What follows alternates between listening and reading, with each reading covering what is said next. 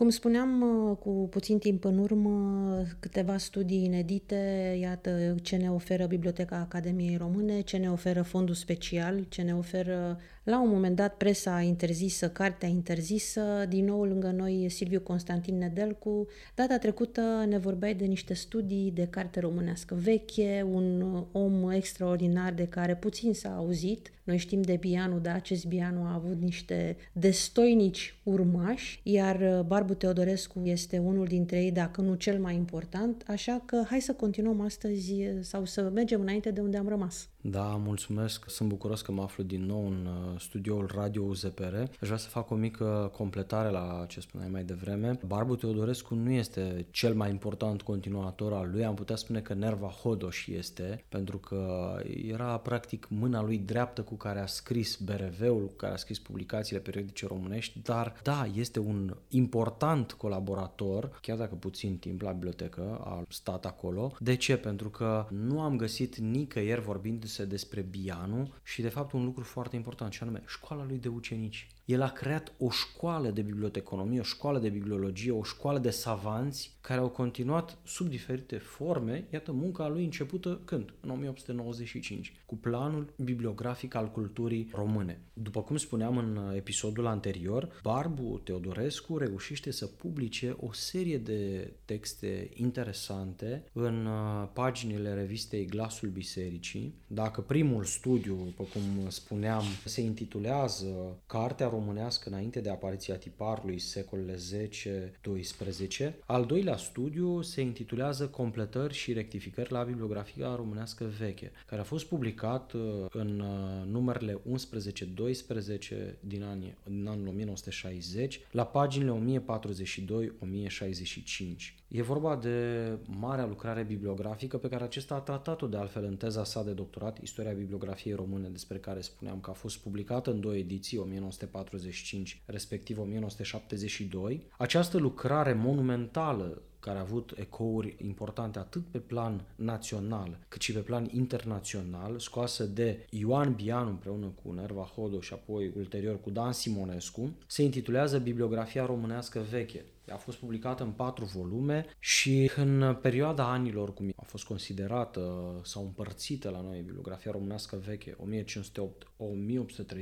au fost descrise nici mai mult, nici mai puțin de 2017 cărți care au apărut în acești ani. Într-adevăr, autorii BRV-ului, se spune în limbaj de specialitate, au afirmat că numărul real al cărților trebuie să fi fost cu mult mai mare decât cifra arătată, din cauza că operația de depistare era foarte anevoioasă. Într-adevăr, cunoaștem niște demersuri pe care le-a făcut Ioan Bianu pentru strângerea acestor comori din diferite instituții, episcopii, mitropolii, biserici, biblioteci, laice, ecleziastice, pentru a aduna tot patrimoniul cultural al țării. Unde? În tezaurul Bibliotecii Academiei Române despre care vorbim. Iată, el nu se poate abține, cine?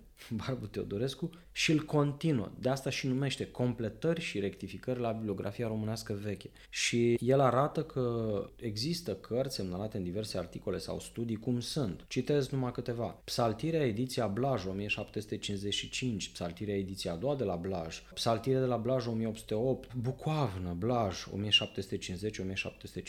Dialogul de la Blaj, Liturghia, Învățătură creștinească, ediția latinească 1757 și se continuă până la câteva antologiane necunoscute și cu întrebarea la numărul 36, exista la 1829, deci iată, carte românească veche, o tipografie la Craiova? Mă rog, în încheierea studiului său, autorul oferă câteva informații cu privire la cărțile tipărite în perioada respectivă, care au avut o largă circulație în Ardeal, dar care n-au fost consemnate în BRV. Asta la paginile 1062, respectiv 1065. Ultimul studiu, al treilea despre care vorbeam anterior, este Circulația, vechii cărți bisericești din București, 1508-1930, și a fost publicat în numerele 9-10 din anul 1961 la paginile 879-921. Deci iată, sunt 42 de pagini 43 de pagini, acest vast studiu, unde nu se face altceva decât o trecere în revistă, unul dintre cele mai bune, cele mai serioase studii legate de circulația cărții vechi bisericești, tipărită în București în perioada anilor 1508-1830. În cuprins titlul apare Circulația vechii cărți bisericești din București, dar pe pagina 879, deci practic unde începe studiul, apare Circulația vechii cărți bisericești de București. Noi n-am identificat titlul corect, existau numeroase erori de tehnoredactare, multe erau inerente din cauza cenzurii, pentru că cenzura trimitea revista spre tipar de fiecare dată când se făcea câte o modificare, era trimisă înapoi redacției, urma un ciclu cenzural foarte bine definit, despre care vom vorbi la un moment dat. Cert este că el vorbește despre circulația cărților de București, unde sunt întâlnite câteva ediții care nu au fost trecute în BRV. Iată, revine la BRV, unde face anumite completări și se spune că au existat cărți care au ajuns în Maramureș, așa cum consemnează lucrarea preotului Ion Bârlea, însemnări din bisericile Maramureșului, scrisă în 1908. Și cele mai frecvente cărți bucureștene erau Penticostalul, Triodul, Evanghelia, apoi sunt enumerate și alte tipărituri liturgice păstrate în diverse localități, precum Antologionul, Apostolul, Catavasierul, Evlogionul, Evanghelia, Liturghierul, Octoihul, Penticostalul și Triodul.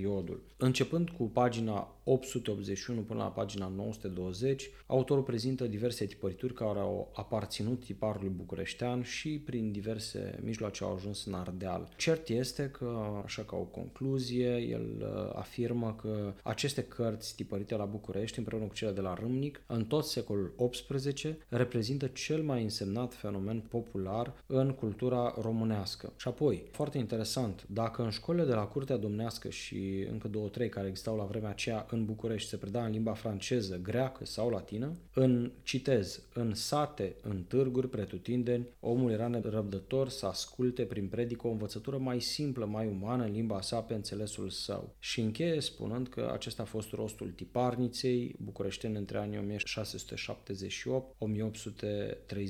Și iată cum, din nou, subliniem importanța acestei prese religioase, acestei literaturi religioase, care până la urmă ne duce cu gândul că era de fapt un adevărat manual de viață și manual pentru cei care suntem astăzi, pentru că dacă nu erau ei, nu erau nici aceste presa unde se tipărea, da? Să facem diferența între cuvinte și nu ne rămâneau atâtea date tipărite pe hârtie. Când vorbești despre presă religioasă, carte religioasă, nu întotdeauna este vorba de acele icoane sau rugăciuni sau eu mai știu ce alte lucruri caracteristice bisericii în sine. E foarte important să învățăm acest lucru și să ne aplecăm și urechea, și ochiul, și gândul către aceste binecuvântate hârtii tipărite și rămase și haideți la Biblioteca Academiei Române să le descoperim, pentru că, iată, ne vom mira de ceea ce vom descoperi. Deci, iată 3 lucrări amintite care au o valoare extraordinară. Aceste 3 studii fac parte dintr-o suită de alte 10, poate sute, nu știu, studii, pentru că nu m-a pasionat în mod deosebit lucrarea Bibliografia Românească Veche, completează această mare lucrare. Ele nu fac altceva, prin faptul că sunt tipărite, să completeze niște lacune, niște lipsuri.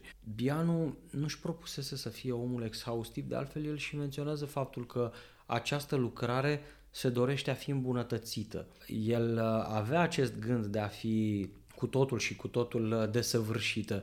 Dar iată, acești vrednici urmași ai lui, acești oameni de cultură, acești savanți. Barbu Theodorescu este mai întâi de toate un savant, a stat lângă Iorga, a învățat să scrie într-un fel și nu numai faptul că a învățat să scrie, el era un om serios. Cum de altfel, mare parte din oamenii care au trăit în acele vremuri, iată, el, la numai 34 de ani, își dădea doctoratul în filozofie. Trebuie să fost o capacitate pentru vârsta unui tânăr, pentru tinerii din vremea sa care aveau cu totul și cu totul alte preocupări, ca de altfel și astăzi. Puțini tineri erau aplecați spre cultură, spre cercetare, spre știință. Acești oameni, acești tineri, că vorbim de tineri, erau pasionați, erau aplicați, erau niște tineri care își doreau altceva decât ceea ce se prolifera în societate la nivel general. Nu, ei voiau să fie cei care dădeau un ton, care dădeau o direcție, care arătau societății în general că se poate și altfel. Ori ceea ce face Barbu Theodorescu prin aceste studii este, așa cum spuneai, să arate că biserica nu publica doar rugăciuni și interpretări de texte biblice sau iconițe, etc., sau ce s-ar mai gândi altcineva că conțin aceste reviste, sau ode, cum au fost acuzați de unii răuvoitori, osanale la adresa partidului. Nici de cum. Era vorba de texte științifice scrise de oameni de cultură, de specialiști ai diverselor domenii, cum e în cazul lui unul dintre marii bibliologi. Despre ce? Despre circulația cărților. Cărți care erau religioase eminamente. Dacă putem analiza în continuare aceste studii și putem să ne oprim asupra lor, este faptul că ce mi s-a părut mie extrem de interesant este că nu s-a putut desprinde de memoria magistrului său, marele istoric Nicolae Iorga, nici măcar a 20 de ani de la moartea sa. Pentru că una dintre dovezile în acest sens o reprezintă faptul că în primele 3 note de subsol trebuia să fie citată o carte scrisă de Nicolae Iorga, publicată, atenție, înainte de 1940, pentru că știm că el moare chiar în 40, deci înainte de 1940, deci iată cărți care au intrat în fondul secret, după cum am arătat în episoadele anterioare. Chiar și marele Iorga a fost cenzurat. Citatele din cărțile marelui istoric și bizantinolog român nu abundă, e ceva firesc. Însă ne duce cu gândul la un singur lucru, și anume recunoștința pe care o purta pentru el fostul său secretar. Apoi, exceptând sursele sovietice care nu lipseau, din notele de subsol, care au fost trecute, după cum spuneam, exclusiv pentru cenzură, ca acestea să aprobe, din păcate, tipărirea fără probleme a revistei, a numărului respectiv, n-am descoperit nicio frază marxistă sau vreo urmă de ideologie politică comunistă în textele sale. Nu, el face știință și documentarea și susținerea lui legat de breve, din păcate, ni-l descoperă ca pe un om pasionat de cartea veche, a idoma profesorilor de demult, Ioan Bianu și alții.